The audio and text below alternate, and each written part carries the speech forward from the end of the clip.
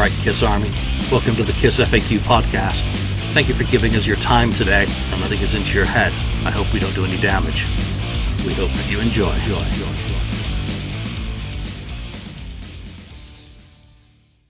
Welcome to episode 384, bloody hell, of the KISS FAQ podcast. I'm your host, Julian Gill. Today I've got Ken with me, and we're both joined by esteemed author of the book on Destroyer, shouted out loud, and that is, of course, James Campion. James, good to have you back with us.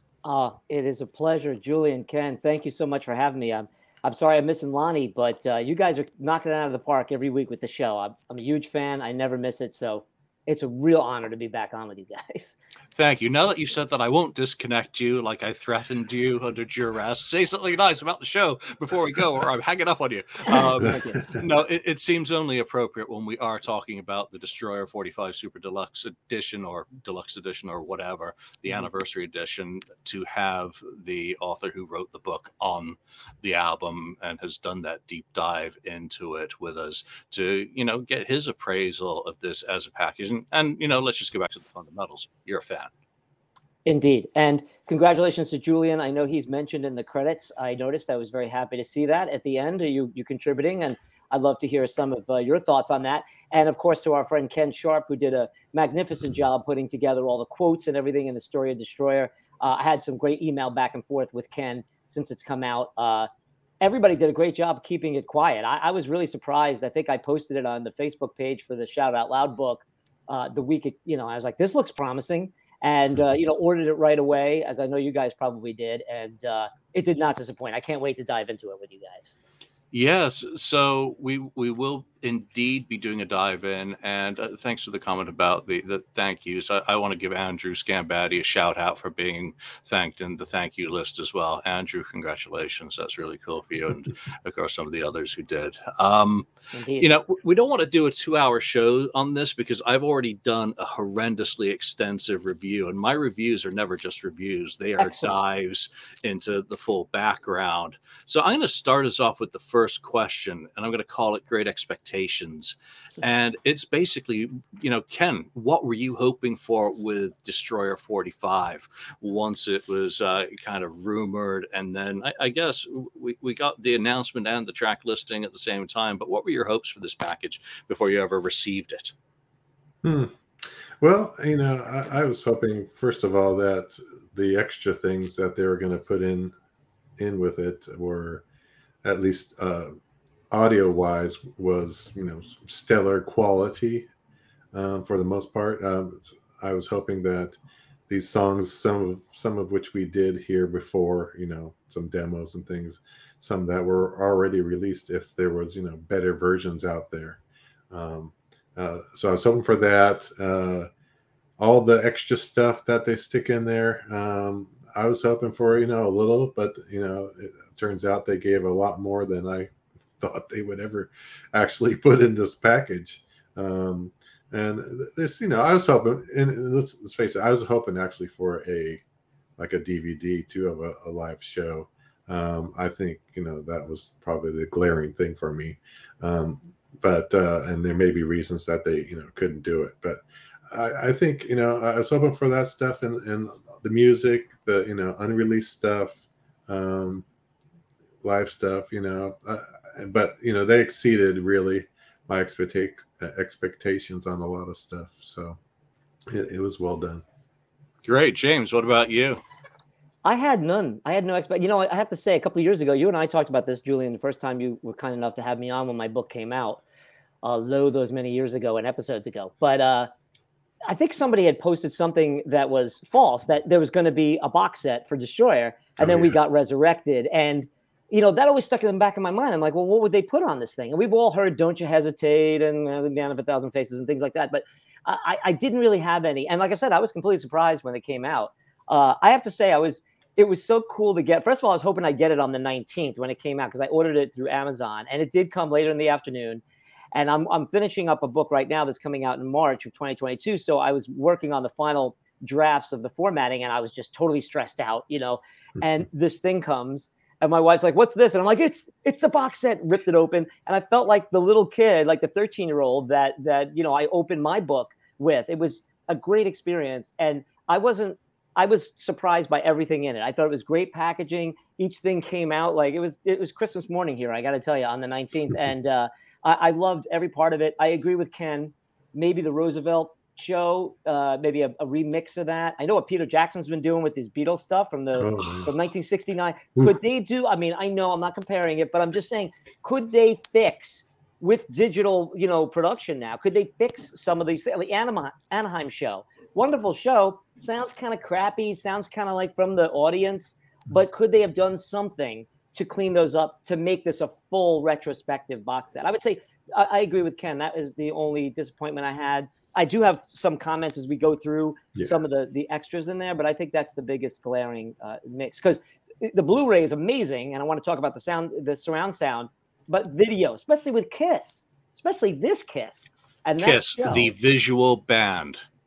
Exactly. It is a enigma. And I do want to mention, even though I was graciously thanked for making a few minor contributions to this product, I don't have any insights to the business decisions that were made, and I'm not part of the team who put this together. I don't do any official work for the band, the label, or anyone. I was just asked an opinion now and then on a couple of things by people. So I don't have any answers to that, or any of maybe some of the other ones that people may have. So let's dig into the beginning of the Super Deluxe, which is the new remaster CD of it. How does it compare to your ears for, from previous releases? And I guess what is your, or has been your go-to? I'm going to start because this was supposed to be for Lonnie, who has life to take care of before any fun happens. So my go-to recording for Destroyer for years has been the Japanese 1986 transfer, issued on the P33C Polystar series, and everyone could scream nerd at me. It really does provide a very solid basis for what was done later with the 97 remaster, where they bumped the audio, the decibels, a bit. And then for this latest, I guess 2014, it was also remastered again. So it bumped up a little bit more. And then now it's a little bit louder yet again, but they have also, twiddled around with, to my ears, some of the treble and whatnot. So there's a lot of clarity. I really like the new remaster disc. I didn't find myself, turning down the volume an awful lot. I set it and forget it and just played it. So I found it very appealing audio-wise. I didn't get ear fatigue like I do with certain albums that have come out in the past decade and a half. So from that perspective, the new remastered disc is fantastic. And, I'm not one who generally listens to Destroyer from start to end an awful lot. I usually do a playlist, because there are some songs there that I'm not a big fan of. But overall, I just found the tweaking that they've done to it brought some new things to my attention in a similar way to what Resurrected did. James, back to you for the remaster. All right, so a couple of things. I'm glad you mentioned that. My go-to up until here, and I want to ask you guys a question here, has been, I don't know what year this came out, this Japanese version of Oh, yeah, I have that one. think. I have Yep. that one too. 200 gram. This is a masterful, if I may, Mhm. mix of this and mastering. If I play it for someone who's not familiar with this, for fellow music journalists or authors, I always crack this out and play it. It's my go-to. Still, it's too crackly. But this is my original Destroyer. When we did our 40th anniversary thing, I shared this. Got it in the summer of '76. I would say I was reticent, and I don't know about you guys. I got the deluxe edition CD package.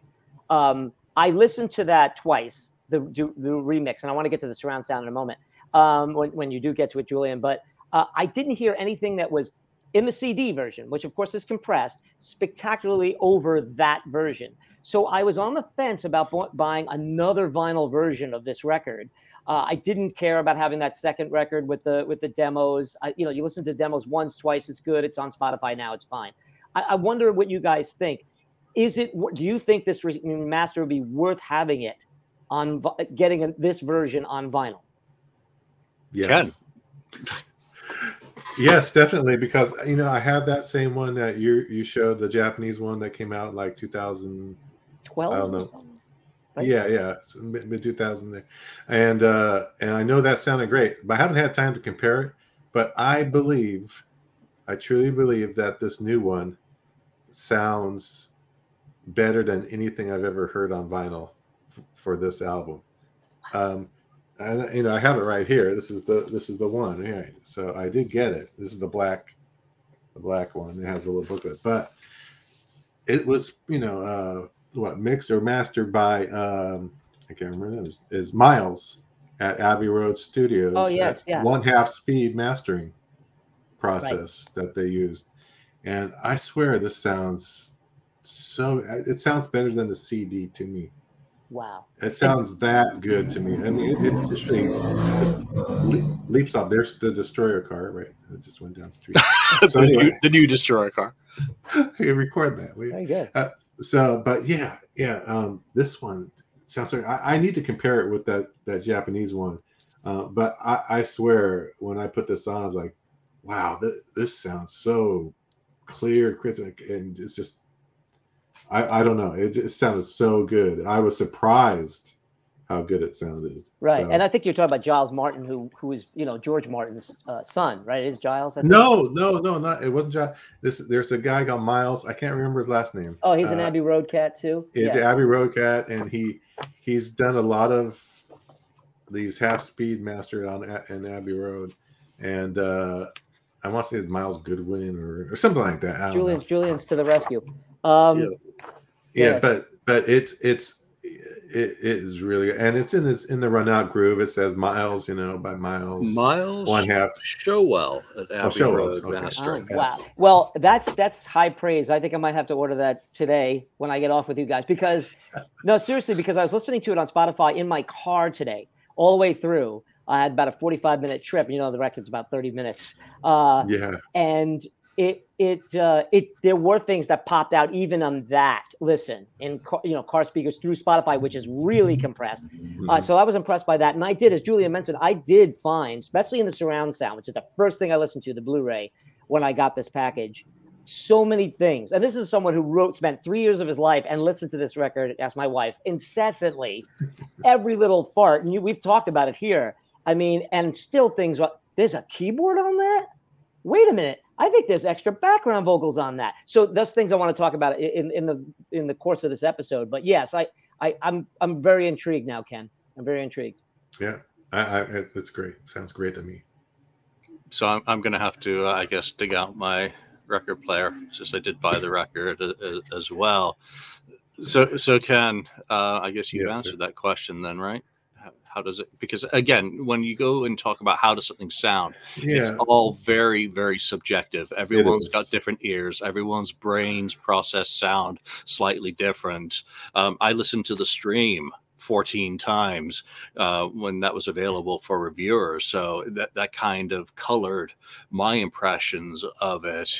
And then I got the FLAC download, the lossless, because I didn't want to rip the CDs myself. So I just went ahead and got that. So again, in terms of that clarity, it's just for me, maybe my ears are getting older, and I like that sound better now because I know some people have mentioned that it looks, they're saying that as a negative. Oh, all they did was boost the volume again. Right. Hmm. Yeah, I mean, I did listen to the 97 and the new one kind of back and forth on my computer. Yeah, the only thing I really noticed a lot was the the volume was a little louder, like you said, Julian. I didn't see a lot of differences, um, but I wasn't digging that deep. I just kind of compared one song on each. So yeah. Yeah, and I may do a digital rip of the LP if it's as good as you say it is. Then I did notice a bit of clipping in the waveforms for the FLAC. So again, I don't want to get into a terse technical discussion about audio. I've already had Did one. you guys notice? I'm sorry, Julian. Did you guys notice that the fades seem to be longer? Normally, when they do I noticed cleanups, something. Yeah. yeah, when they do cleanups of this, like for Exile on Main Street or some of these older records, they do like I missed it, little licks at the end or little vocal stuff that happens. They cut it quicker because they don't want hiss. This Hmm. one, it seemed like there was more of a fade out on, Do You Love Me and King of the Nighttime. It just seemed longer to me. I don't know if you guys noticed I that. thought I noticed it too, and I thought, well, maybe it's just me, but I thought I noticed that too in a couple songs. Yeah, I need more time, and there'll be a bunch of people out there who want to A/B every single version and come up with a definitive list of what their findings are. And you know what? I'd much rather someone else do it than me. Get Agreed. on. Right. There's your mission. Report in when you've got some information, people. So let's move on to disc 2, which is, of course, the demo disc that James has just unkindly called to listen once and then file it away. I disagree. That was my make or break deal, that Ooh. I wanted the full Magnographic demo set in perfect quality, and I have received. So from that perspective, I was already in happy land when that came out. And it is what Ezrin, the raw clay that he was given. They basically threw a lump of clay at him, and he ducked and said, you're not hitting me with that garbage. We're going to start fresh. Right. James, your perspective on all that now that you can actually hear it properly. Yeah, first of all, I agree with you. I'm just saying a lot of times when you listen to demos, that's great, but I did want to hear them clearly. I had to go dive in through bootlegs and YouTube and this and that, and it was, they sound great. I mean, right off the bat, Don't You Hesitate sounds like something right off Dress to Kill. It sounds mastered, bassy, ballsy. It does tell me one thing. I've heard you guys. I know you guys have the vault. I know Ken always talks about his favorite Gene Simmons songs. He comes from each record with stuff. I know that the big complaint in the 80s is he sort of disappeared on Paul. Right. But I'll tell you, the songs here prove he is a really good songwriter. And those demos are fully formed songs. And he's got every kind of style in there with cool, like soulful background vocals and weird kind of sounds and a really solid drummer. And I don't know who the hell's playing lead on those. I mean, those are. That's like a Gene Simmons solo album, man. So yes, on that standpoint, I was so happy to get those. I did have notes I took on them, but I don't want to take up. I want to get to the alternate takes. But as far as the original stuff, I did have one or two notes here. I thought it was funny that I don't know if you guys knew this, but I didn't. That it ain't the smoke that burns you is really called "It's the Fire." Did anybody know that before? Because it was I didn't always. know. Nope. We just called it Smoke originally. Yeah. And No. I did not know that God of Rock and Roll, God of Thunder and Rock and Roll was the full title of the song as written on the demo box. Right. That was a revelation to me. And again, Julian knows I dove years into this, and I tried to unturn. Yeah, you're not going to get everything when you write a book. Yeah, and the other one, Night Boy. Night Night Boy. Night Flight. Nightfly. Yeah, Night yeah. Flight, yeah. Right. The other thing I noted, and I'm sure you guys know this because, and I'm wondering what you think. And I know the Stones have gone through this with their box sets. Like, well, they recorded this song in '73. Why is it on the Tattoo You yeah. box set? Right. So, the Bad Love and Save, and the other one, the Rock and Roll Royce. Those two songs. I mean, obviously, Bad Lovin' is Dr. Love, which Yeah. maybe they could have put on a Rock and Roll Over. I know it was recorded and probably Right. handed to Bob here, but it really it would be better for the Rock and Roll Over if they do it right, because it shows you the evolution of that song. And Rock and Roll's Royce again shows you Gene's talents because both of those songs were used for Dr. Love and Christine 16. So it's all right there. So he, and you're like you said, Bob overlooked some of this stuff. But if you were going to compare, I always thought Paul was a better songwriter pound for pound, but not these demos does not tell me No, that. Gene's got 3 fully fleshed out in True Confessions, Burning Up with Fever, which could also go on a Dress to Kill box because they recorded that in January with just the original 4 members. The drummer on these ones is predominantly J.R. Smalling. That's what I always thought, but he kills. Or Gene himself. He says he doesn't know. And in the original Road Cruise book, JR said that all 15 were him. And as far as guitarist goes, you've got Paul, you've got Binky, and you've got Ace. So, and who knows who else? Maybe Gene. Campbell By. Or, yeah, and Gene. He Come on, some of those sound pretty Gene-ish. Yeah. So, all right, Ken, your thoughts on the demo disc? Yeah, well, we know we saw or heard some of the songs before. I'm with James. I did think about, for instance, Bad Lovin'. Yeah, do they save that? But then I thought, you know what? He's gone through several versions of Bad Lovin', or there's other versions of it that he probably reworked and recorded again right before Rock and Roll Over.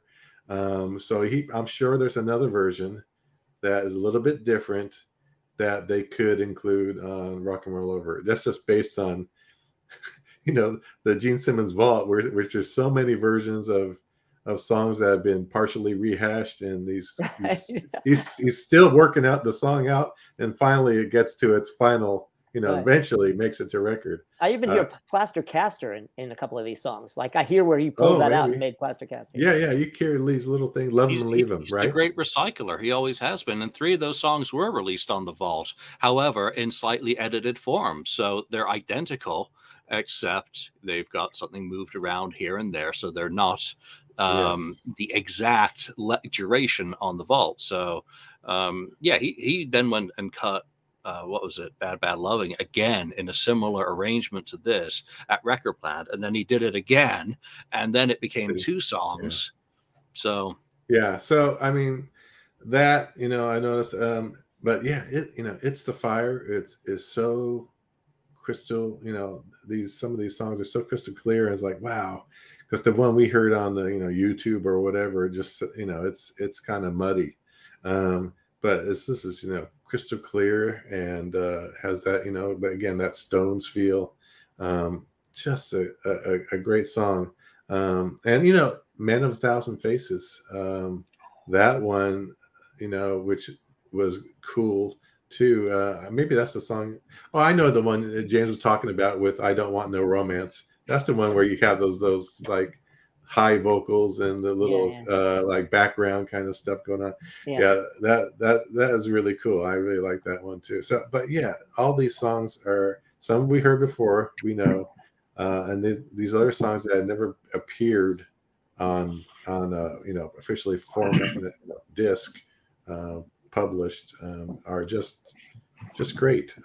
Because I mean, True Confessions. Yeah, you could say, well, they're going to do another Gene Simmons box set or something for the solo albums. You could have another version of that on there. Well, I'm sure there's several versions of True Confessions out there that they could use for that. Yeah. So again, collectors and diehards have to remind themselves that they've been privy to copies for this stuff for a very, very long time. So you can't expect it to be all new and fresh, which is probably why I'm more interested in upgrades as a collector. That's always what's key to me these days. Lonnie, good to see you. I'm glad you're able to join us today. We've just started talking about the remaster. Well, we're just finishing up the second disc, the demo. So why don't you go back and just give us, your reaction to the first CD, the latest remaster of Destroyer, and then give us your appraisal of the demo disc. Well, I was listening to you guys for a few minutes, and I agree with you that there isn't a whole lot of difference between my '97 remaster and this. Maybe it is just a tick louder. But James hit on something that it seems that the fade outs are longer. Like I noticed it on Great. I was on Great Expectations more than anything else. I was just just having it on in the background for the last few days, just over and over. And it's just the first time I heard Great Expectations, it just caught my ear, and I'm like, that seems. It seems like I should have faded out by now. It seems like I got an extra 2 seconds of Great Expectations right there. I mean, I've heard these songs probably more than I've heard Destroyer songs probably more than any other songs ever. So I mean, it's the album that introduced me to Kiss. So it's so important to me, and just like any slight variation, it just caught my ear just immediately. Like I think that's different, and I noticed it on a couple other songs. But Great Expectations was the first one that I really like. It, made my ear perk up a little bit. But other than that, it sounds great, and I got the package on Saturday evening, and Sunday morning I got up and I was doing some chores around the house, and like just listening to Destroyer from start to finish. And I've listened to the Destroyer from start to finish. I can't tell you how many times in my life, but it just caught me listening to it, and I'm singing along with it, and I just love the sequence of the album, and it is just perfection. The album really is. So it just made me feel like listening to it for the first time all over again, just listening to that remaster though. I agree. I just wanted to say, and I know there's going to be debates, and we have debate. You guys have debates on the show and everything. I spent 3 years on this writing about this record and what it means to me. But when I listen to this just on anything that I listen to in this box set, it just reminds me, it stamps my absolute love and adoration of this record. Lonnie said it perfectly. It's just a masterpiece all the way through. It's perfectly. And I got to tell you, I fell back in love with Sweet Pain. Ken always rang the bell for Sweet Pain. I love that song. I love that damn song, and it sounds so freaking great on on the new mix. I don't know. It's just. I'm with you. I hate that song and I love it now. It was new ears maybe, because hearing Peter's 16th notes, those rapid fire, just the drumming in that song now is jumping out at me, and I've never noticed it in that way. So that's just a weird thing that's come with it. But you also raised another interesting point about the longer fades. Weren't they trying to stretch that album out as much as they could in 1976? So why That's all they had to 45 do. years to squeeze an extra 2 seconds each side? Why did it take this long? Yeah. Rock and roll party. They had to do. Really strange. So Lonnie, catches up on your appraisal of the demos disc 2, the Magnographic disc. Disc 2 was great, and I agree with you. Like those Gene Simmons songs on there, he held some stuff off the vault. I mean, I guess this was in the works or maybe planned or and on the back burner for a while that we held some stuff off of here, and it makes you think that, well, what else did he hold off the vault? You know, what other kind of projects could lie out there in the future? Do they have just penciled in plans for other albums to do the same type of treatment too? But I'm with you that Night Boy really struck me. I'm like, I've heard most of these. I've heard of most of these demos. When we get the disc 3, I've heard a lot of that stuff before too. But like Night Boy, what is that? And like Star, what is that? But it's so cool to hear these songs and to hear what they were and how they were forged into what we come to know and love. And the Paul song too, like they're talking about It's the Fire. I'm like, ever since that demo came out, I don't know what it was, 7-8 years ago, whatever it was, right around this time of year, right before Christmas, like 7-8 years ago, we all called it Smoke. We didn't know any better. That the song is really called It's the Fire. So it is this too is the one I think I'll go back to probably more than anything on this set though. Yeah, for people who that stuff is new to, I think they're getting a real treat, getting it all in one shot in great quality. Let's move on. Wait a second. Are we gonna cover the best part of disc 2? Which are you gonna go to there? The instrumentals and the alternate takes of these, because that is. Well, that's disc 3. Oh, it is. I thought it was on 2. My bad. Yeah. Let me get my box set. 3. Yeah. Don't drop that box on your foot. I know. My God, it's so heavy. All right, yes, let's go, because this is really where the rubber hit the road for me.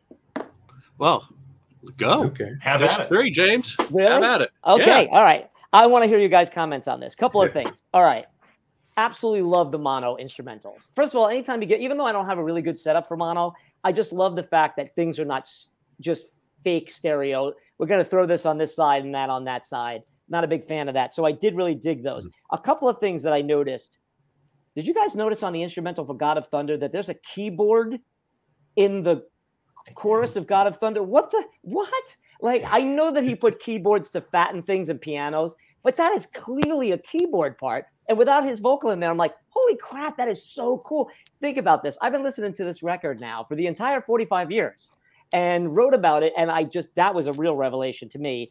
The other thing is you could really tell on the instrumental where the drum parts that were done in the hallway, the back elevator shaft, like when he does those fills and the ones that they use for the backing track later, and then those goom, goom, you could hear the echo. That's natural room echo on there. So again, stunning.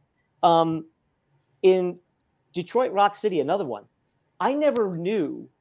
I mean, I guess I did because he had to have a first part, but the boo-doo-doo-doo, he does a run up, boo-doo-doo-doo, a boo-doo-doo-doo, which is really funky. And that's exactly when Bob said to me, Gene hit above his weight on Detroit Rock City. Now I know what he's talking about, because okay, do great, that's cool, but he's doing that throughout the whole thing. Like he's doing bass runs, and they're not just he's doing funky, and when I say funky, he's putting spaces in there. Spectacular, and I heard that for the first time with this box set. The other one is I love Bob Ezrin's countdown for the beginning of King of the Nighttime World. I love how it goes, and he's like 1, 2, boom, and then he does 1, 2, 3. So Peter knows when to come in, and that goes back to that whole backstory about how they beat the hell out of Peter for the backing track first. So he's clearly making the countdown for Peter there, and then the rest of the band adds it later on. And another thing I noticed, I'll end here because I have one other thing, but I have to end here because I want to ask you guys generally. Now, and it's a shame they weren't mentioned in the Ken Sharp interviews, but that's okay. He only had so much space. I found out when I was studying or researching the book that Tasha Thomas and Carl Hall, who were like background singers, who had done a lot of background singing in the 70s and had sung on quite a few Bob Ezrin backing projects. They sang on Sweet Pain. But I'm telling you, I hear a female voice on King of the Nighttime World now, and I also hear a little female voice on Shout It Out Loud. They might be singing on those 3 tracks, and I only discovered that through the surround sound and the combination of these different mixes or alternative mixes. I don't know if you guys heard that, but I definitely hear on King of the Nighttime World, there is definitely a high-pitched, not just someone singing falsetto, a female voice on there. Yeah, I'm hearing all sorts of stuff all over the place, whether it's voicings, whether it's piano or keyboards, or whether it's the voices in my head shouting at me. No, it's so true. And just I also and Ken said this before on the show a while back. I know all you guys love the demo of Great Expectations because he says, he names everybody in the band. And I loved hearing that because you could hear Gene really struggling to hit that high note. I mean, really struggling. And it's just so dear to my heart to see him busting it and know that he eventually nailed it, in the final version. I loved it. I love these alternate and I loved it.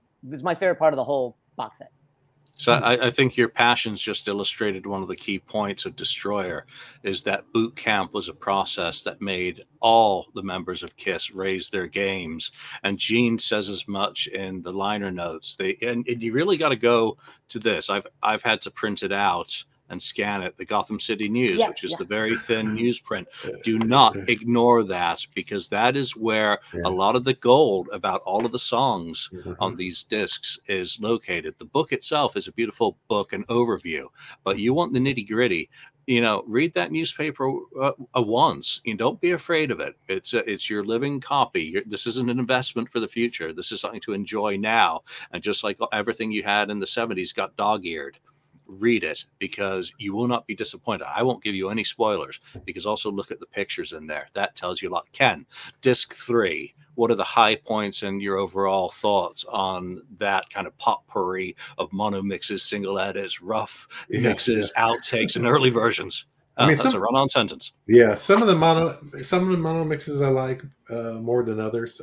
Some mono mixes that are just okay to me, but the instrumentals really tell you what's going on behind the scenes that you miss when you hear those vocals up front, like James was talking about.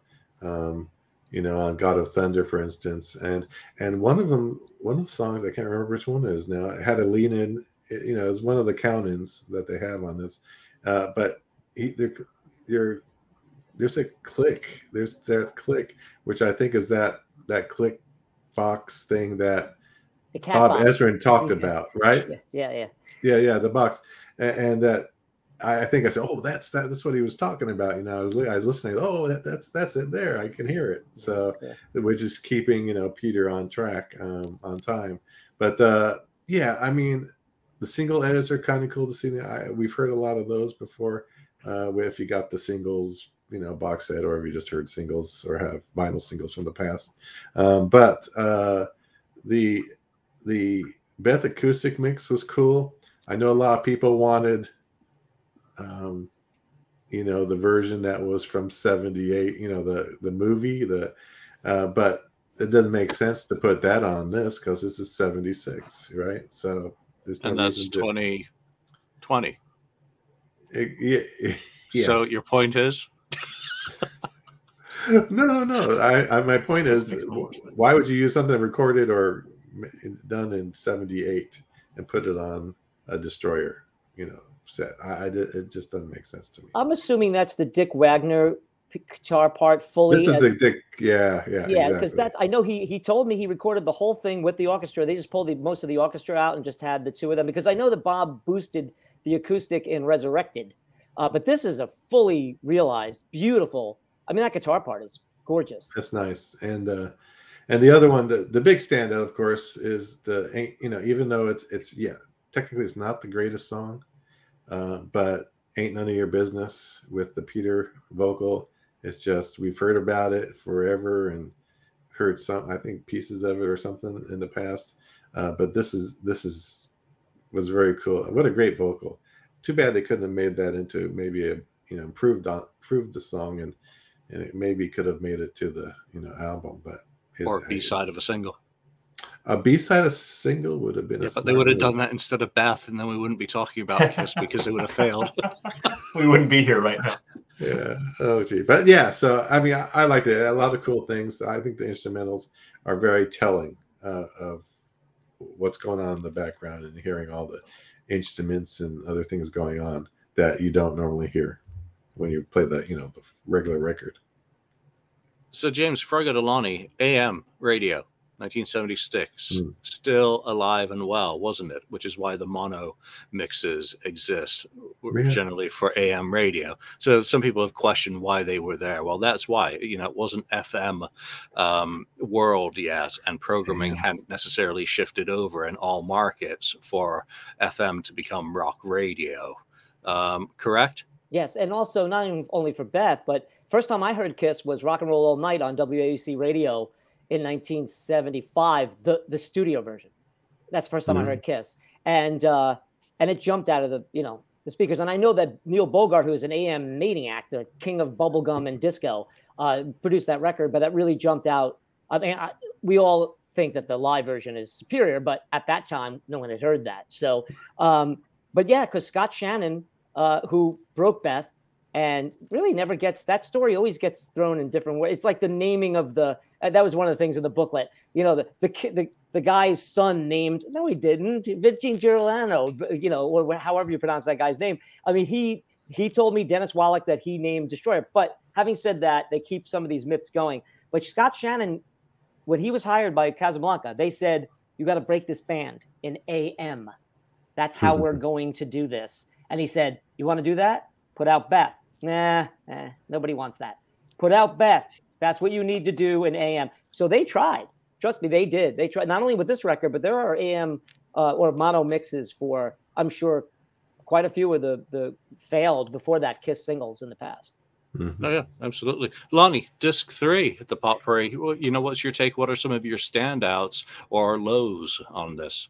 Well, I go back to I heard not most. I said I heard a lot of these instrumentals I bought on a bootleg audio cassette, like in 1997, I guess it was. And I had heard, and I remember, this is how old this story is. I remember playing it in my car because my car had an audio cassette. After my girlfriend and I bought it at this record store, and we're like, I'm like, oh, look at this, all these instrumental, we're buying this. We bought it and played it in the car, and I remember just hearing those for the first time, very very raw, on an audio cassette that had probably been dubbed and redubbed by the time it got into my hands. But those were always cool, and it had Ain't None of Your Business on there, and a lot of the stuff that ended up on this disc 3. And when I'd heard they were doing a Destroyer box set, I had great hopes that all these mixes and all these alternate takes would end up on there. And to hear them again for the first time, was mind blowing in a sense of, oh, I remember, hearing this, and I've, we all have our collection, our own private collections of bootlegs, and I've gotten them again, through different files, but to hear them as cleaned up as they are on this, I'm sure a lot of Kiss fans that watch the show have their own collections of whatever, but to hear them the way they're presented on this disc, and to hear like Jim's mentioned, you can hear Bob counting them off and King of the Nighttime World, and to hear all those little intricacies and everything that goes into these songs, to hear these raw versions of 4 guys with instruments and what became in this Masterpiece Destroyer, broken down in this raw form, is those instrumentals is really, really digging deep for me to hear that. And then, and like you guys mentioned, that the mono mixes with AM radio, because people, that was, that was it at the time, obviously. And the singles and everything on there is really great. But the Great Expectations, I really wanted a cleaned up version of that demo for the longest time. Ken, like James said, Ken mentions it on the show a lot. Hear them calling out their names, and it's just Kiss as a band, calling each other's names out, and the cohesiveness of the band at the time. It's great. It really truly is. And the version of Beth, it's good too. Like James Hudson, that acoustic guitar is stunning, the way that blends into the song. Just for a different take on it. So it's Disc 3 for me, is there's a lot on there, and it's really great. Also, that great Flaming Youth, the we instead of I. Mm-hmm. Yeah. So cool. That's great and, too. And you can really hear the woodwinds in that take 6. There's 2 versions. There's an instrumental, which is the final instrumental, almost like a karaoke, without Peter. And then there's one that's a different take. And that one you could really hear Bob's piano clearly, and you can hear the woodwinds. They're almost mixed up higher. So you usually hear a lot of the sultry strings, but it was really nice hearing the woodwinds in that. And I will say this. The one thing that bums a lot of Kiss fans out is that this is not really a great Ace record. He was replaced on a couple of tracks, blah, blah, blah. But if you listen to those instrumentals, Ace is doing a shit ton of great, harmony guitar parts, all the stuff that Bob would have said, we need to add this. And Ace is doing all those, I presume. And it's just wonderful, because I know they recorded looking at each other, the basic tracks. And so there's 2 guitar players in this band, and one of them's playing the fat riff, and that's Paul. But I think Ace is doing really an unsung job in making these wider, expansive sounding songs. Again, he rose to the occasion as well, just like all the other members. And yes, there is that minor quibble that Bob used Dick Wagner, but you know what? Joe Perry and Brad got over it with Train Kept a Rolling. So, you know what? It happens in the studio. And when you're working with someone like Bob Ezrin is a musician and a genius. So he's going to do what's right for the song, whether your name's Ace or Bruce Kulick. He replaced Bruce on stuff later as well. And he replaced Eric Carr on stuff later. And who knows what else is guys in Alice Cooper. Out. Yeah, Glenn Buxton. And yeah. Without a second thought. Ken, you had a thought? Yeah, well, I just kind of say, can I say one thing? The one single that's still horrible is that single edit of Detroit Rock City. I mean, it's just so wrong that was ever released like that. I mean, I just gotta say, every time I listen to that, it's just a chop job on it. It's like my CD it's skip. horrible. What happened there? Ruins that. Yeah. It's not even a decent edit. Oh no, it's audio rape. It's a crime against humanity. They took the reel to Benihana, and the chef did the knife thing on it. That's what it sounds like. Yeah, unfortunate.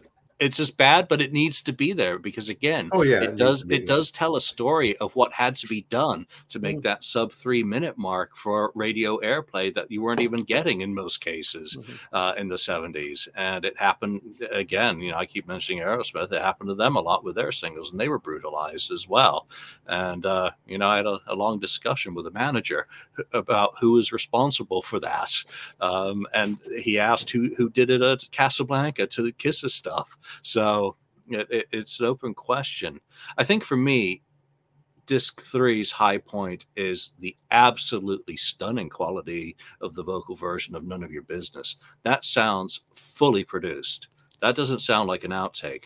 That sounds like nearly finished product, ready for a few overdubs and seasoning and a bit of Ezrin magic. So that, for me, if let's say I only got half the Magnographic demos, by the time I got to None of Your Business, I would have been fully happy again, because that is so stunning.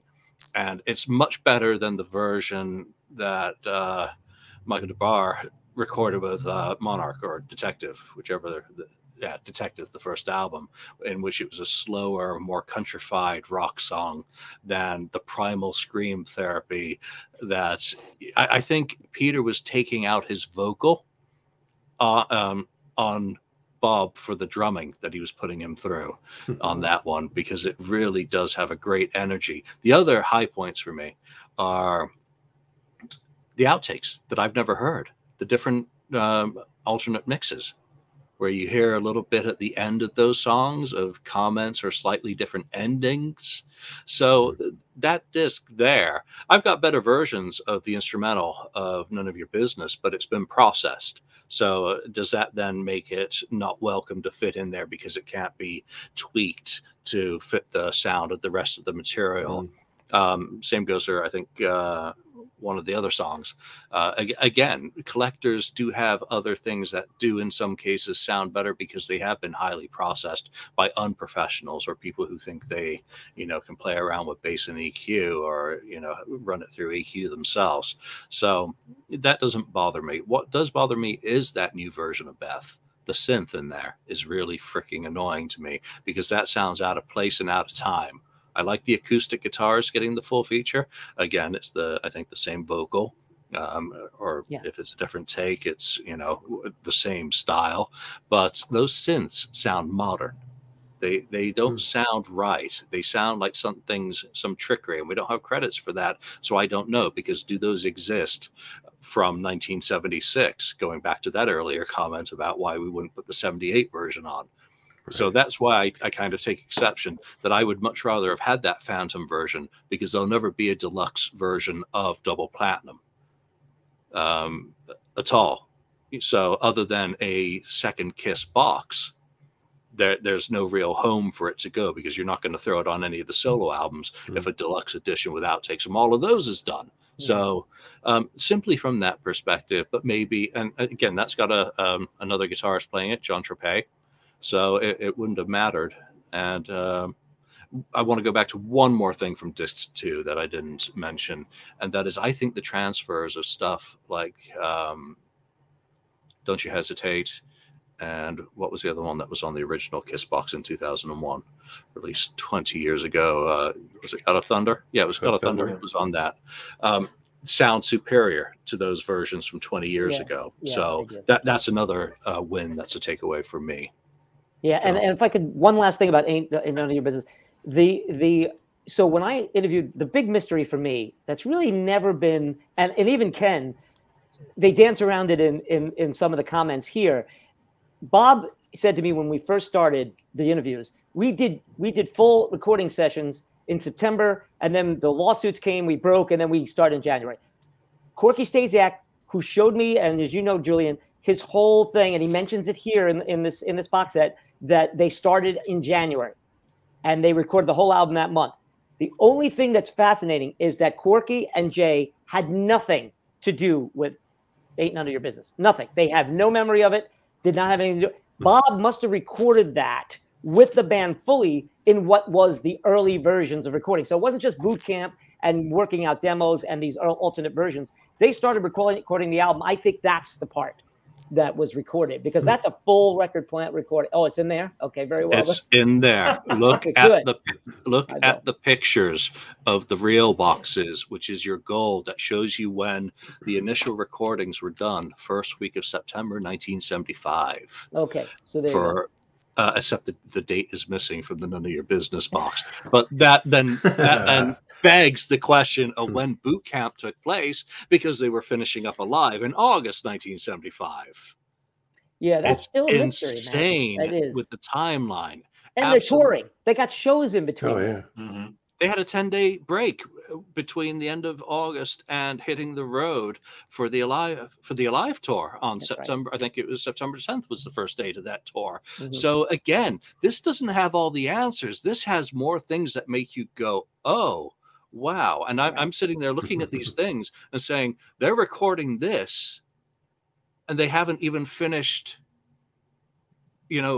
mixing and mastering Alive, and they're going out on tour. That just gives me so much more respect for them, that they've been tortured by Bob already, and he's already turning out songs Again, read the Gotham.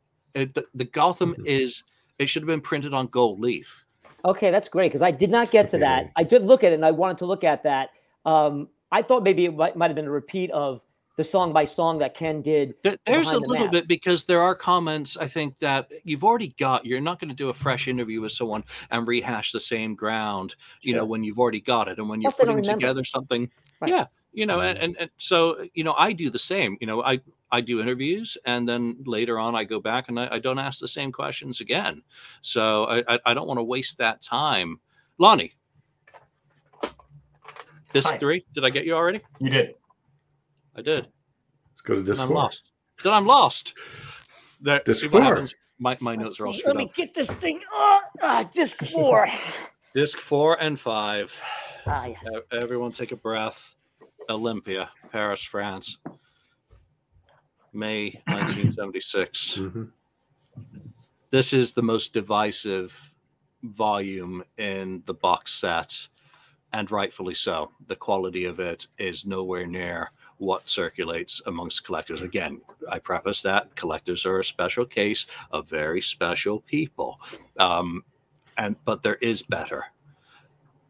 And I don't understand the reason why it's there when it's not even from the Destroyer tour, when it's an audience bootleg, when it doesn't feature all of the songs that were from the album that were performed during the proper tour, which ran July through September of 1976. James, what's your take on this recording with fresh ears, about it being included on this box set when we know there are other things? Well, it sounds bad. It's a shame because everything you said I agree with. It just sounds bad. So everything sounds so pristine and amazing and updated and clear, and this is a mess. The band is not particularly on the first 2 or 3 songs. Someone's completely out of tune for half of it, and they're trying to tune, as you could tell when Paul's doing his rap. I mean, completely out of tune, which is very distracting for me.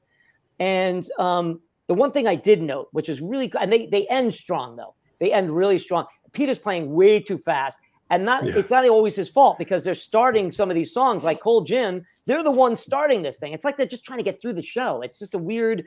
And from what I understand in Europe, and it was mentioned in the booklet for the box set, they didn't have all their pyrotechnics and the normal things, so they had to kind of readjust in some of these places.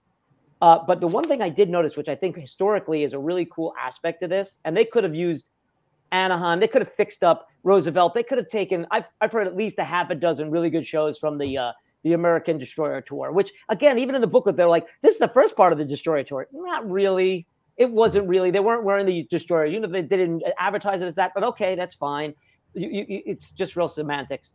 The one thing I found fascinating is every time they played a Destroyer song, it was in the tempo of the Destroyer song, and it was good. It was tight. The vocals were there. It's almost like the older material. They got a little rusty, or they were just trying to whip through. But those songs, they were like, okay, everybody, we're going to do Shout It Out Loud now. We're going to do Flaming You. We better pay attention to this. And I thought they were the best parts of it. But overall, this is a big L, I think. Yeah, it's still fresh in their minds as new songs in the set, and I think Flaming Youth hadn't been in the set very long by the time they hit Europe, which was advertised as a Destroyer tour out there. But there they are going back into basically the Beacon Theater rather than some of the larger venues that they'd played during the Alive tour, because Europe was just a completely different place. Lonnie, the Live album. I had high hopes for this, and then I had heard that it was really crappy, and then I think it really lowered my expectations, bottomed out my expectations. So when I listened to it, I was actually a little pleasantly surprised because my expectations had become so low in the months leading up to the release. It was excuse me, it was okay. I do agree that it would have been better to have something from the American leg of the Destroyer tour proper in the summer of '76, Spirit of '76 tour, really kind of hype that up as the live disc. But I agree though that the Alive songs sound sloppy, where they really sound, even though they've been playing the Alive songs over and over and over again, the Destroyer songs sound really well rehearsed and really crisp compared to stuff that I think they were just sludging through, like, oh, I'm tired of playing Destroyer every night type thing. So I think I was more pleasantly surprised because I had lowered my expectations so low because people saying, no, it's really bad. I have better recordings than what they put on there. It was okay. I'm not going to give it the L like James did, but I will say it was okay because, and the only reason I think it was okay is because my expectations were so low. But it could have been, but at the same time, it could have been so much more.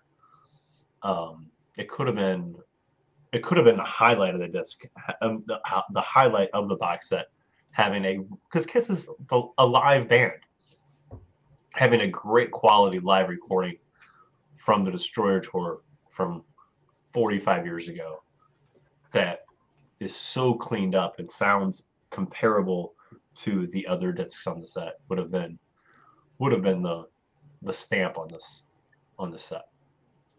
Yeah. Now, some of the other recordings from the tour include Toronto Soundboard, which is not that great. I find that one problematic, at least what circulates. And again, you have to go back to what sources are available and for what sort of price. Then there is Roosevelt, which is, I don't know if that is a soundboard capture or whether that's from the video feed, which inherently would have dynamic problems itself. So again, I don't have the answer to that. Anaheim is certainly captured on a soundboard because Eddie Kramer engineered the live recording. And I think I've mentioned previously that I guess has a contract still valid attached to it that might have monetary issues. The video obviously is fantastic and there are some options for that. But again, it comes back to what I think are probably a case of economics, or they didn't like the performance. That could also come into it.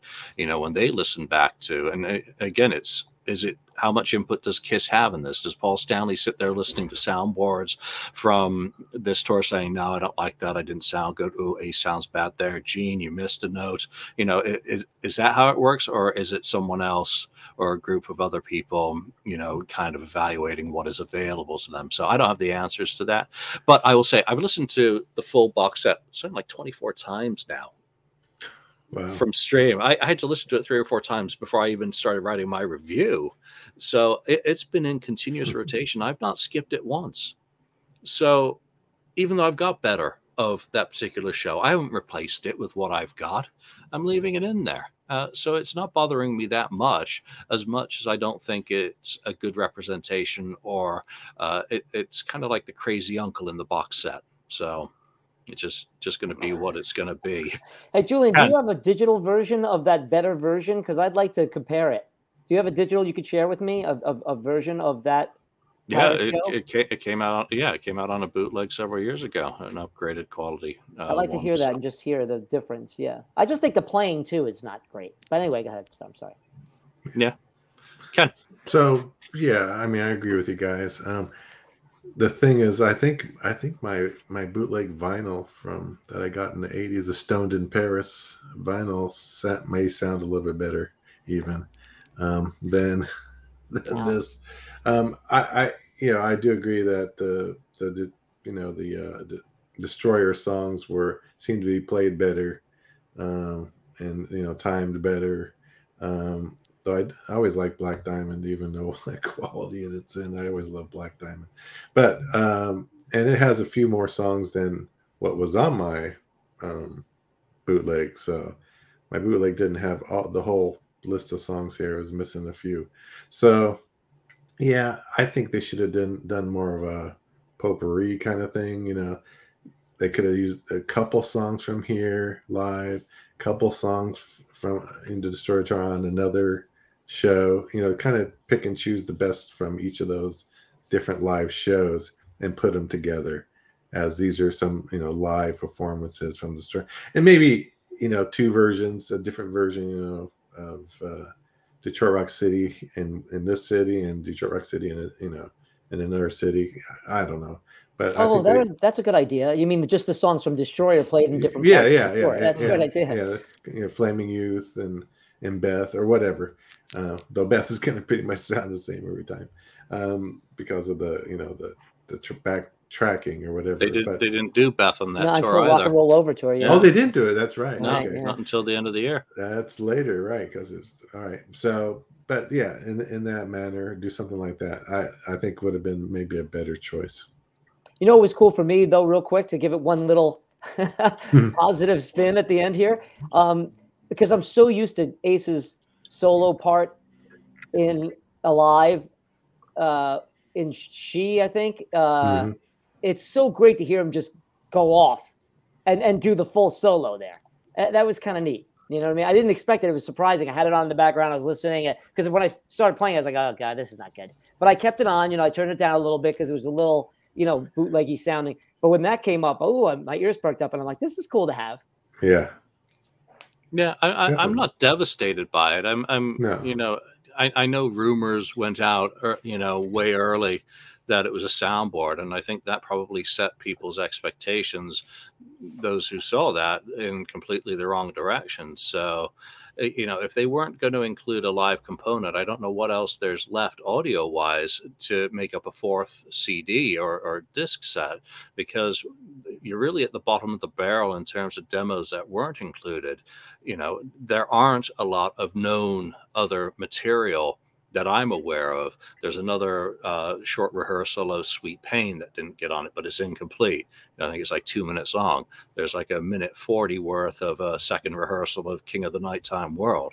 Well, that's 4 minutes if you stretch the fade out, Right, yeah. So I don't know that they missed much for what actually does exist or was available to them. And that's what I think is one of the big takeaways from this, that this really is the monument to Destroyer, that it is all there, and the live show is what it is. Again, I haven't thrown it away. I won't throw it away. I'm not skipping it at this point, of still enjoying the overall product.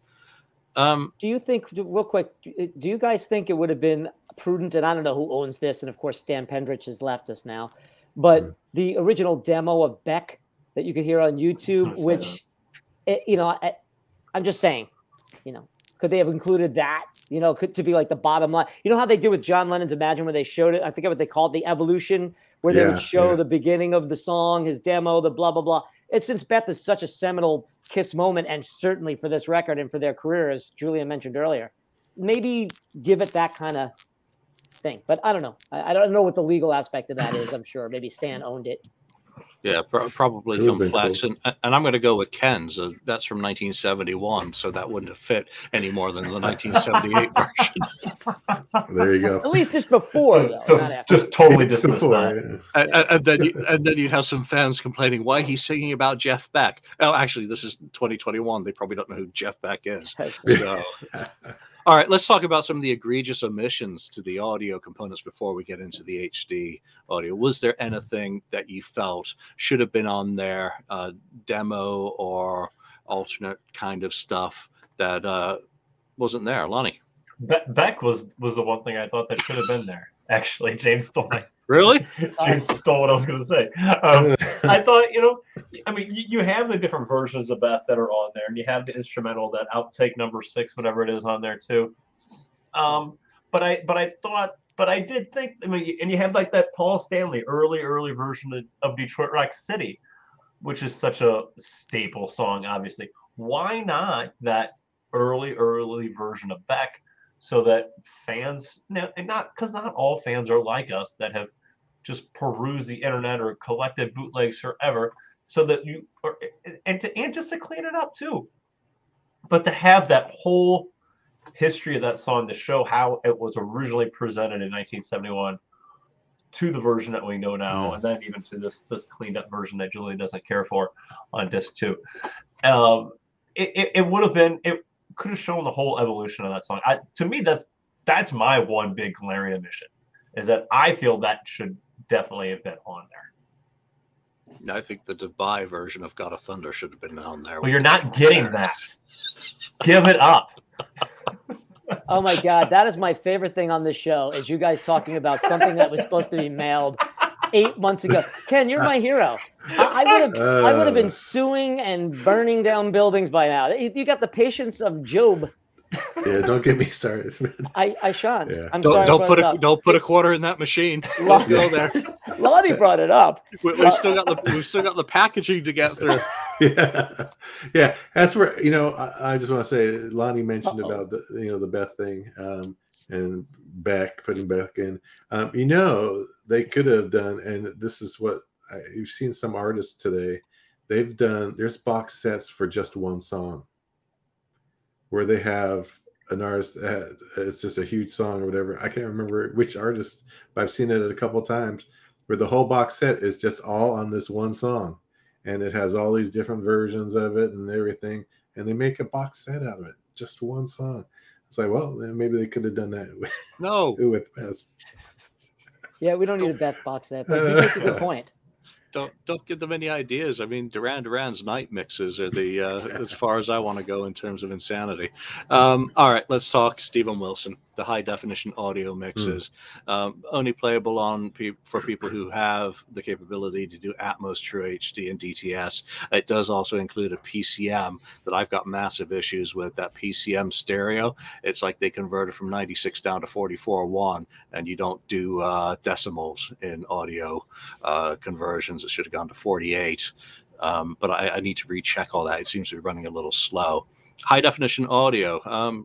James. One last addendum.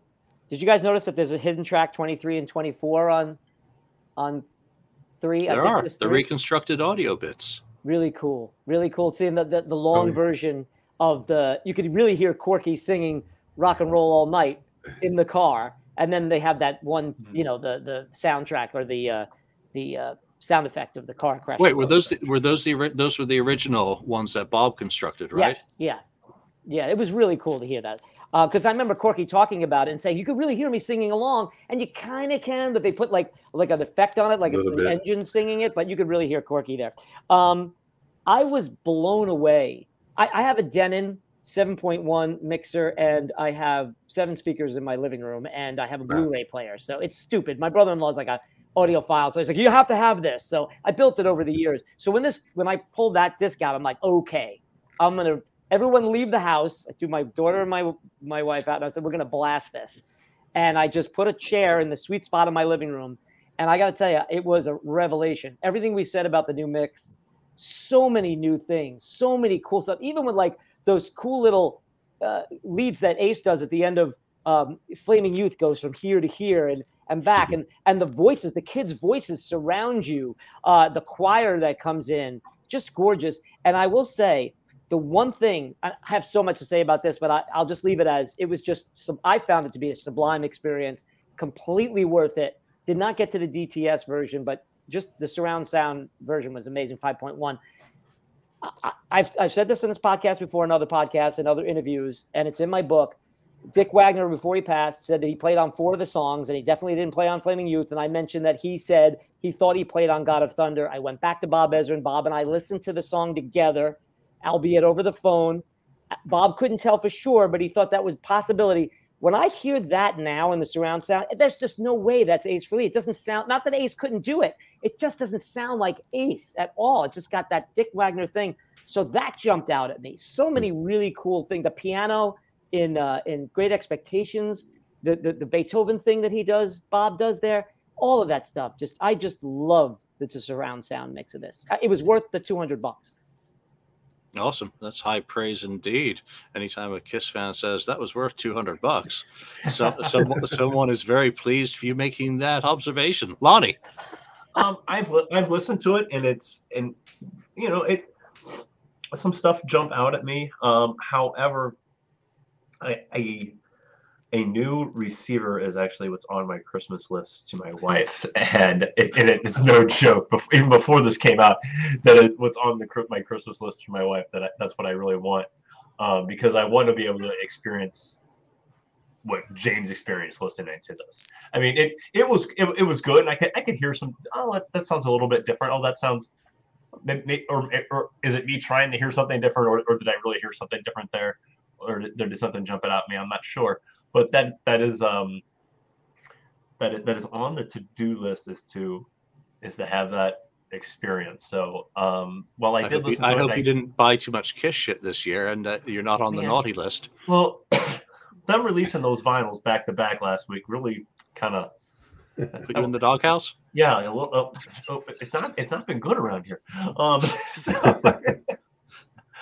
Kiss, but please stop it. We want shit, but not that Well- much in one go. I had almost talked myself into, you know what, I think I need to buy that.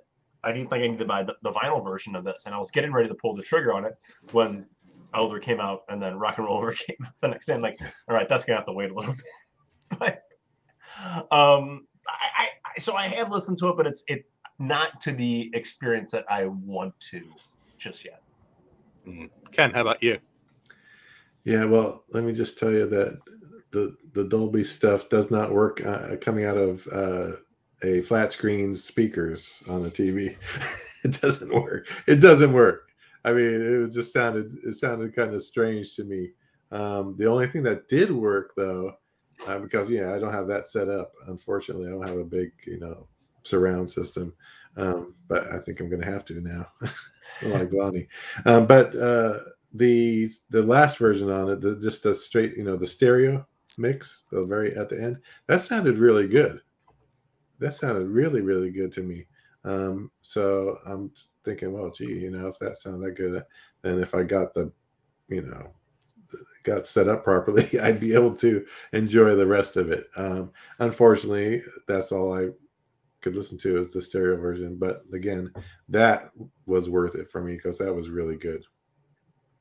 Okay, so I don't have the gear in an apartment. Oh, go ahead, and then I'll. One second, sorry, Julian. But though on the stereo version, that last version, it does not have the Ace version. It has the original Dick Wagner solo on that version.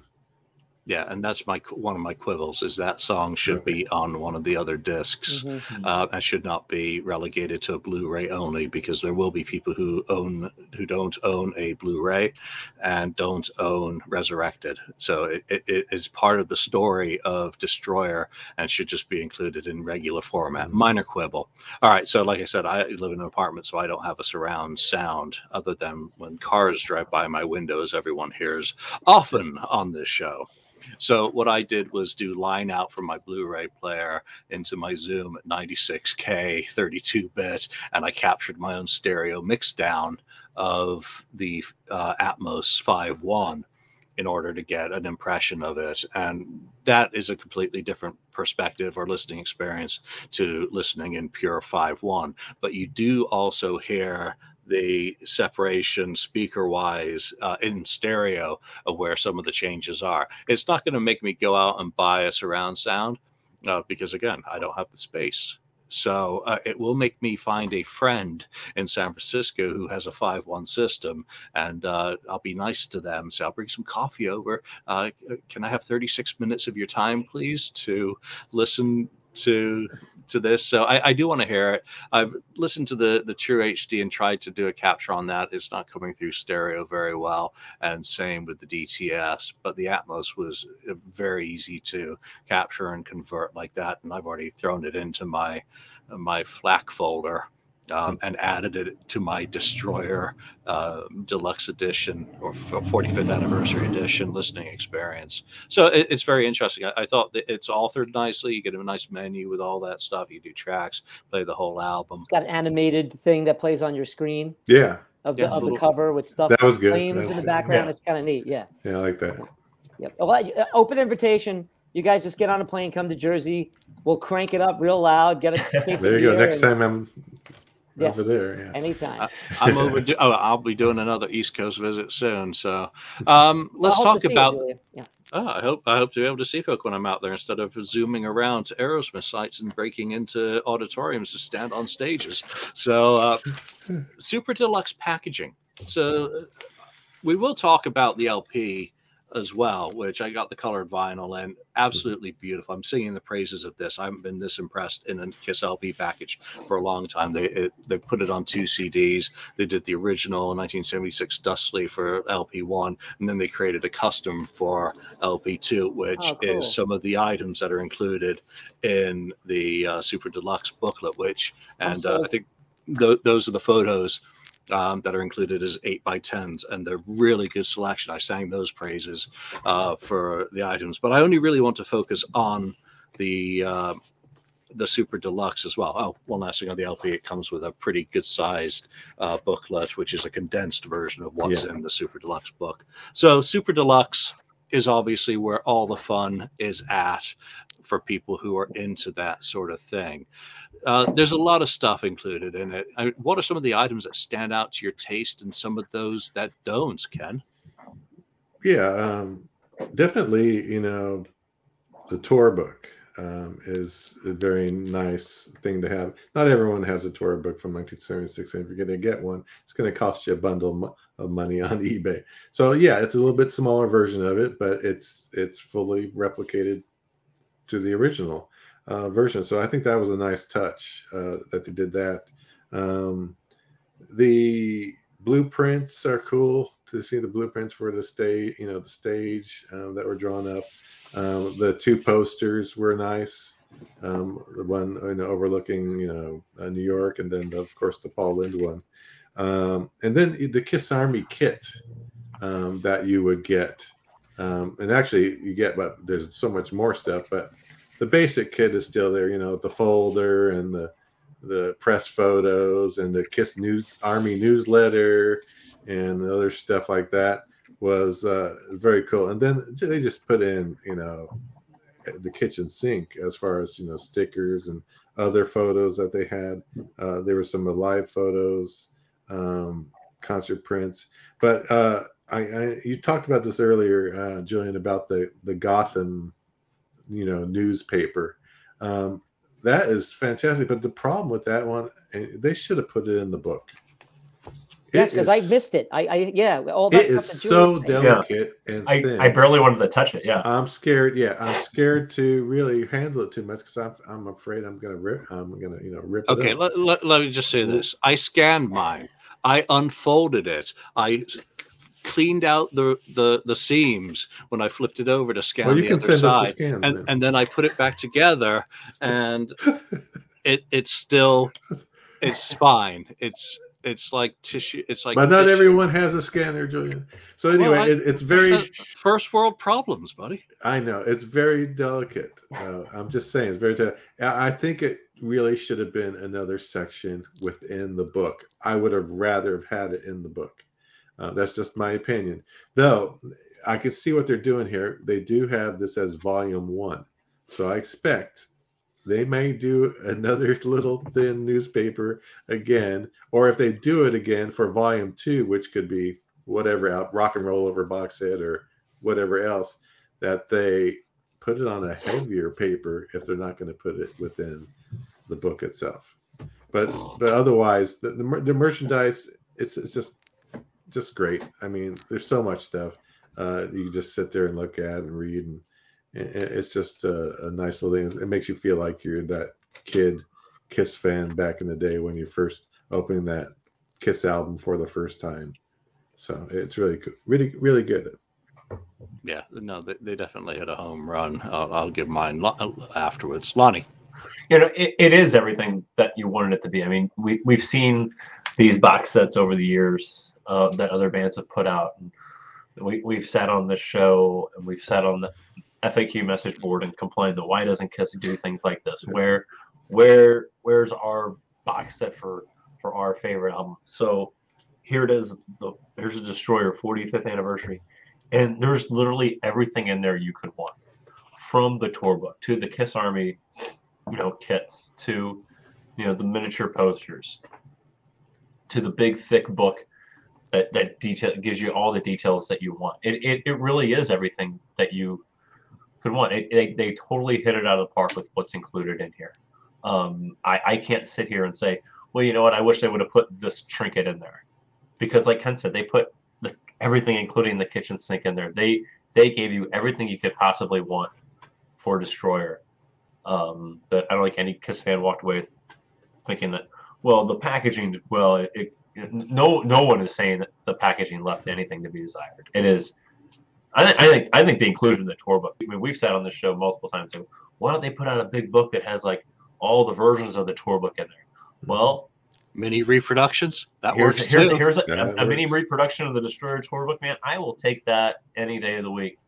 And if somehow, some way, things like this continue, and we get more of these sets, and we can get more miniature tour books and more trinkets and more stickers and miniature posters from different eras of the band, man, sign me up, because this did deliver everything in a package that you'd want. I mean, like, there's a super deluxe Appetite for Destruction that came out, and it has all kinds of miniature trinkets and singles and this and that, and there's anything you could want in there.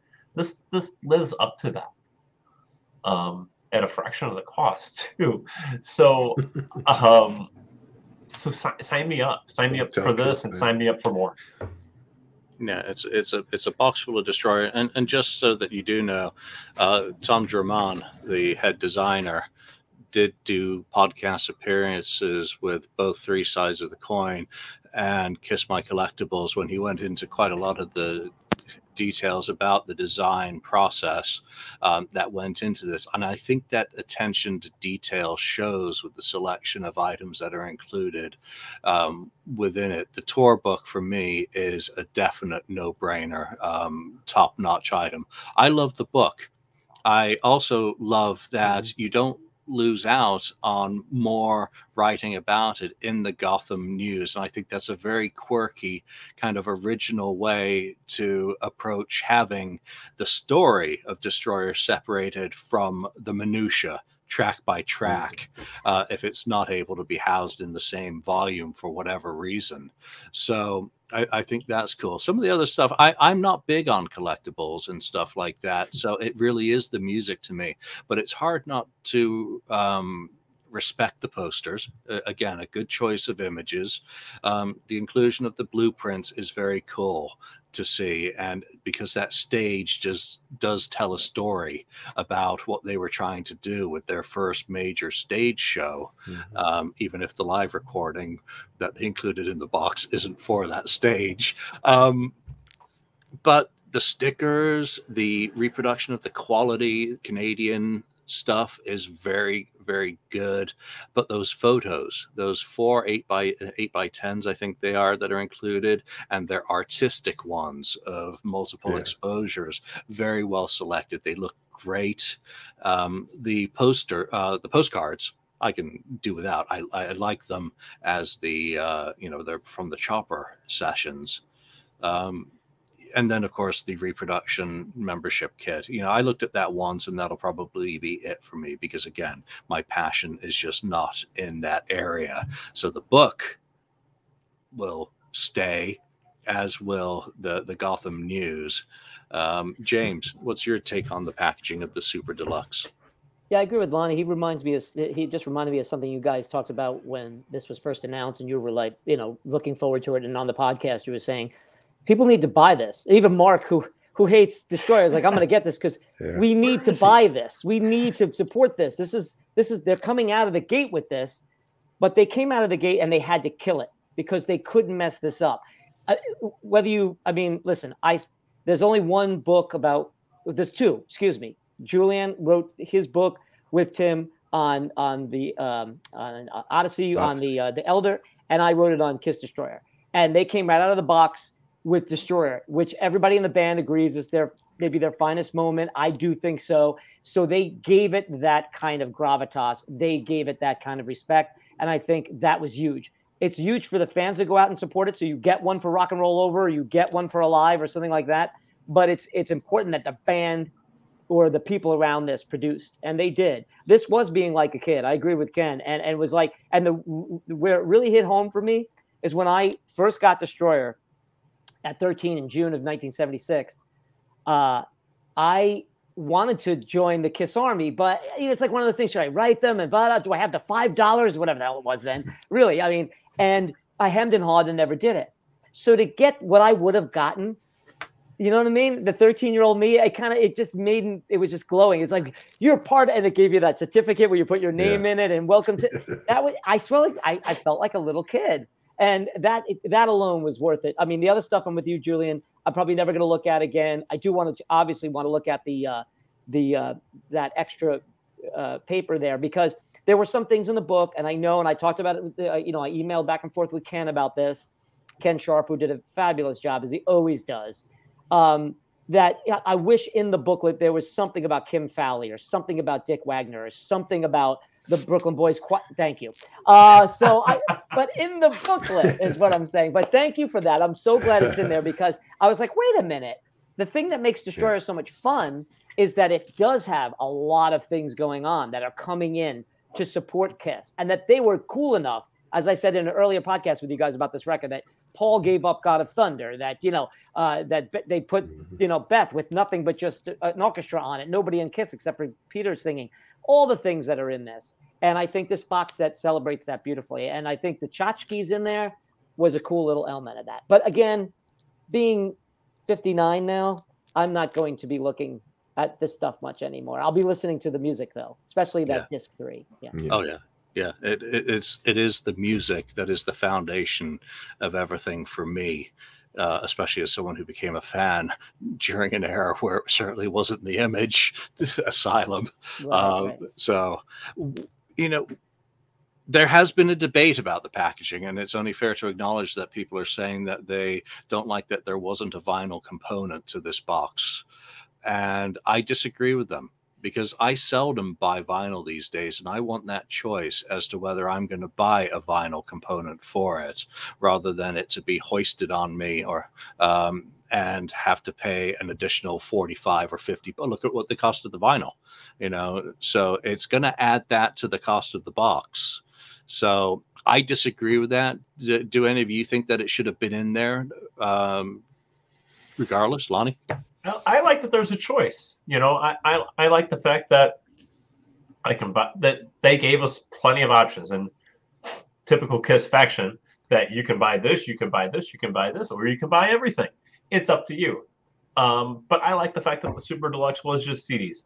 Well, it's easier for me to rip my CDs, into files that I can listen to on my phone or something like that too. So all the music was right there on the CDs. I could have it on my phone. I could listen to it when I'm working out or doing chores or whatever immediately. I didn't have to. Well, I can only listen to this on vinyl. I have to go here to listen to it.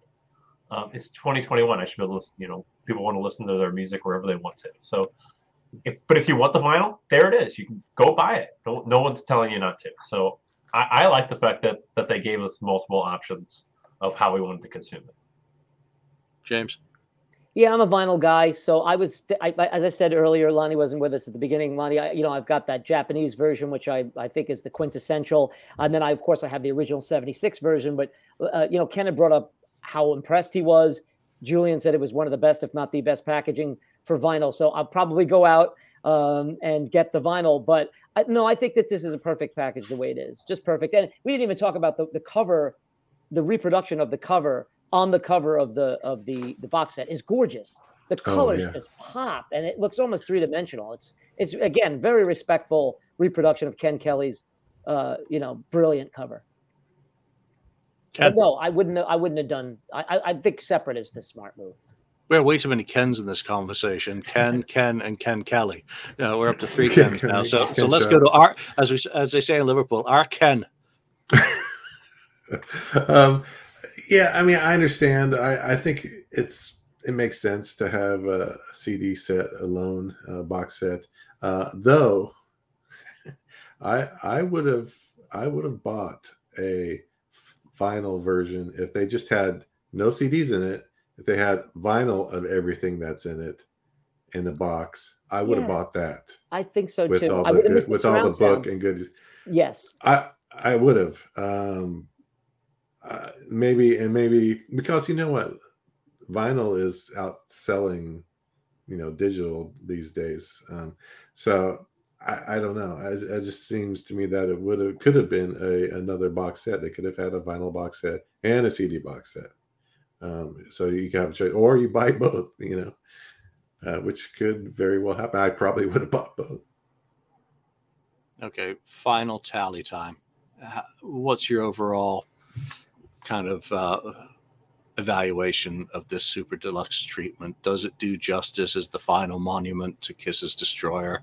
And you can use any metric you want to come up with that evaluation, Lonnie. I have very little complaints about it. We talked about the Paris thing, or maybe we could have had a better audio for the live show. I give it a 9 out of 10. I wish I wish there was a better live concert, and I wish that they had included Beck on there so we could see the evolution of one of their staple songs. But other than that, I really don't have anything that makes me upset about this. It's Destroyer celebrated the way it should be. It's our first Kiss Deluxe box set like we've been wanting for a long time, and it delivers. The remaster of Disc 1, all of Gene and Paul's demos on 2, all the outtakes and the mono mixes and single edits on 3, and even the Paris Disc 4, it delivers for me. It really truly does. It was again, a Kiss fan can say it was money well spent for me, and I'm glad I got it, and I encourage anyone to do the same because it is magnificent. Yeah, so like you, I when I did the poll on the FAQ, I ranked it 4 out of 5, and I took a point away because the live volume is a smudge on a absolutely flawless pane of glass, and only for that reason it exceeds expectations in every single way possible. Otherwise, I don't have any complaints about design, execution, a couple minor quibbles, and that really is it. Ken. Yeah, I mean, I'm with you on that. And I did answer that poll. I did 4 out of 5 also for pretty much the same reason as you. The only thing is, I think they maybe could have put, instead of maybe that live, which is kind of a disappointment, and put Resurrected in there in that slot as a possibility. Maybe there's a contract with Bob and they can't, something going on there, and they can't do it. It has to be only on, it has to be separate. I don't know, but I think they could have done that as an alternative if they couldn't find a decent, live recording. Otherwise, yeah, it exceeds everything. It's fantastic to have. It's going to bring in, I think it's going to bring in some new fans, and then even bring back some old fans who were into Kiss maybe back then and then fell off, off the truck or whatever, That beautiful metallic underprint box is yeah. catchy. It's a nice Mylar kind of reflective cover. It's fantastic. So well done, and I can't wait for the next one. Yeah, so hold that thought on Resurrected because I want to come back to that after I get James's overall. Yeah, I'll try to make this quick because I've only owned 4 box sets. The 2 Pete Townsend ones that he came out at the early aughts for Quadrophenia and Tommy, all the demos and everything, totally worth it. The Sign of the Times, the Prince one that came out last year, which has got like 80 songs on there. That's unreal. It really is unreal. And this is right there. I mean, you know how much I revere this record. It's one of my favorite records of all time. Not only my favorite Kiss record of all time. Totally happy with it. I agree with you guys. I give it a 9 out of 10 or a 4 out of 5. Not only because the bootleg sounded like a bootleg, we could have done better there, but also what Ken and Julian said earlier, Lonnie, I think you probably agree. It needed a video. We needed a live DVD video of something. It's a live visual band. That's a glaring omission. And I think that's the only reason why it's not a 10 out of 10. But this was so much fun and a fantastic box set. Really top notch. Okay, so that point that Ken raised, that reminded me of one thing, and I do want to end on this as the very last question of this episode, Bob Ezrin. So Resurrected, there was discussion and a thought with the track listing of the HD audio disc that Resurrected would have been the base for that HD because he'd gone back to tapes in 2012 to do his version. That is not the case. There are not the vocal fixes to going down 95 instead of doing 95 on there, and they had to create all new crash sounds because those are mixed in with Bob's version. So That is just an observation that's now known after the fact. The point I want to raise about Bob Ezrin is one that has been raised on the message board and elsewhere. And James, I'll start with you on this. Should Bob Ezrin have been more involved in this project rather than being relegated by appearances to new interview material? That is a great question. And it never, what's funny? It never really occurred to me. And that's one of the reasons why I set off to write the book, because I was a huge Bob fan and I wanted to interview Bob and spend time with him. And we still email each other. I sent him all my tapes, not only of my interviews with him, but also with the late Dick Wagner and Kim Fowley for his own memoirs, which he's working on now. So he means the world to me. But the funny thing is, it never really occurred to me, but that is an excellent point. Why wasn't he brought in to do a mix? Maybe because he already did Resurrected. Maybe he told them, I've already been there, done that. He's working on new music all the time, just produced the last Detroit Stories album with Alice Cooper. So maybe he just didn't have the time. Maybe they just didn't want to pay him. I know that he's had troubles with Paul Stanley lately. I don't know really, and I know that Paul and Gene didn't have a lot to do with this. I mean, the gentleman who put it together that was on Three Sides and Kiss Collectibles, he said that Gene and Paul really never got involved directly with how he put it together. So that's a great question. I don't know. Now that you mention it, it does seem kind of odd. But to tell you the truth, this is the first time it really was like, oh yeah, because I got this whole thing and I listened to it because I understand George Martin has passed, but again, his son has gone through the Abbey and done the remixes. Even when Bob's hearing's not going, but when George's hearing started to go when he was still alive and they did remixes and remasters of Sgt. Pepper's, he wasn't directly involved in that. So it's a great point. I don't know what you guys think, but I really don't. It's the first time I've even thought about it, but it's an excellent question. Yeah, my opinion is that the artist, and Bob is the artist in this case, should not be involved in his own monument. Just like we don't put living people on coins, we shouldn't be naming buildings after them while they're still with us. I don't think that you need to have him involved in any other way than fleshing out the story, because as you just pointed out, he had his shot in 2012 and did Resurrected, which still stands as many fans love that version and his updating of it and what he brought to it then. So what are you going to repeat? Well, why don't you get someone modern, Steve Wilson, to do your remix? Bob's done one. So what input do you think Bob Ezrin's going to have now that he didn't have in 2012, didn't have in interviews and everything? This is as much a monument to Bob Ezrin as it is to Kiss. And if Kiss, Gene and Paul didn't have much direct involvement in it, then I think it's perfectly fine that Bob doesn't either. I would only hope that Bob is happy with that monument that's been sculpted to his work in a very important period in his life and what he did for Kiss, the band, in 1975-76. Lonnie. I agree. If Gene and Paul didn't have a whole lot to do with it, why should Bob? Bob did a remix of it in 2012, and like Julian said, a lot of people love that remix. That is their go-to version of the shirt, and more power to him if that's the case. That's fine. But is he going to come in and remix it again? What would the point of that be at this juncture? So I think that having these raw instrumentals and then showing what these songs became and just showing the process, I think is perfect. I don't think that, just as Gene and Paul were involved, I don't think Bob needed to be either. I'm so glad you made it today. Thank you. Thank you for it's accepting my tardiness. Ken, I'm going to give you the final word. The final word? Yeah, all hail, Voice of Reason is speak.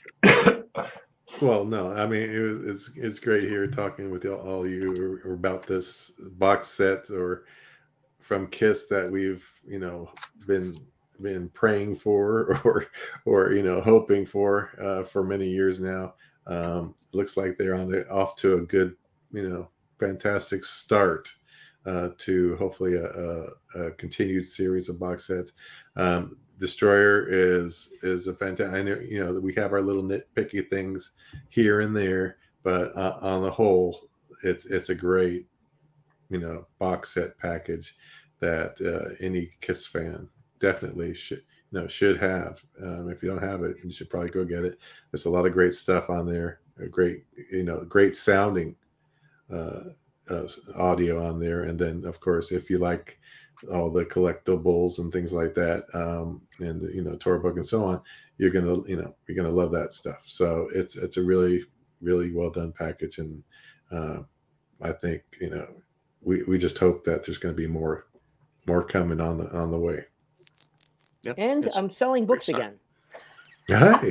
Yeah. Wow, you are. So My publisher said, and they was like, why is this selling? I'm like, oh, they just put out a box set. By the way, I have to ask Julian really quick.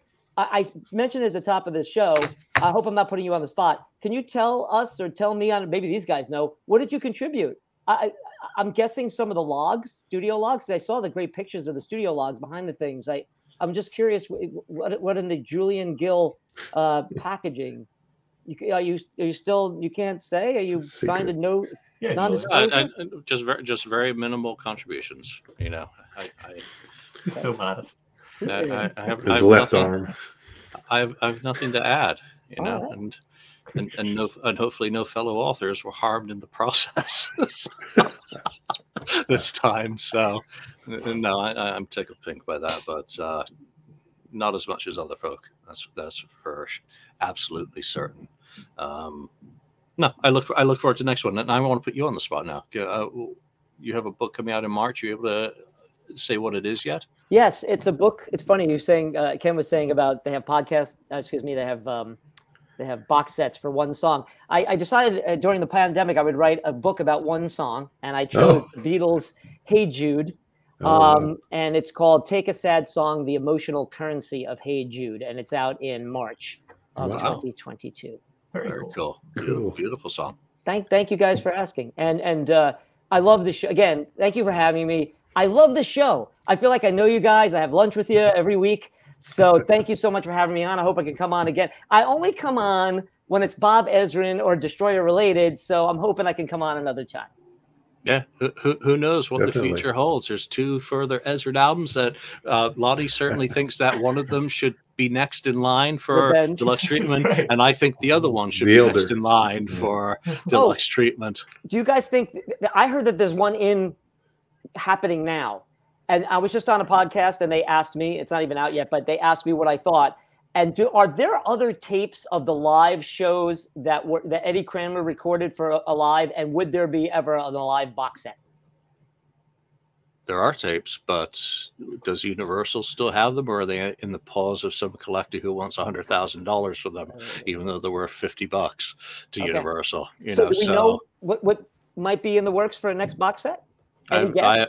I have no idea. I would think that things hopefully are happening, but who knows what's going to happen. I think there's enough product out now to sit back and enjoy it for a bit and wonder about where's our Dubai. And can write angry email. Yeah, where's my refund for the December residency, Ticketmaster? Still not in. I want to savor this for a while, and it's going to take a long time to go through it and A/B it and argue with friends online about what is what and what is not.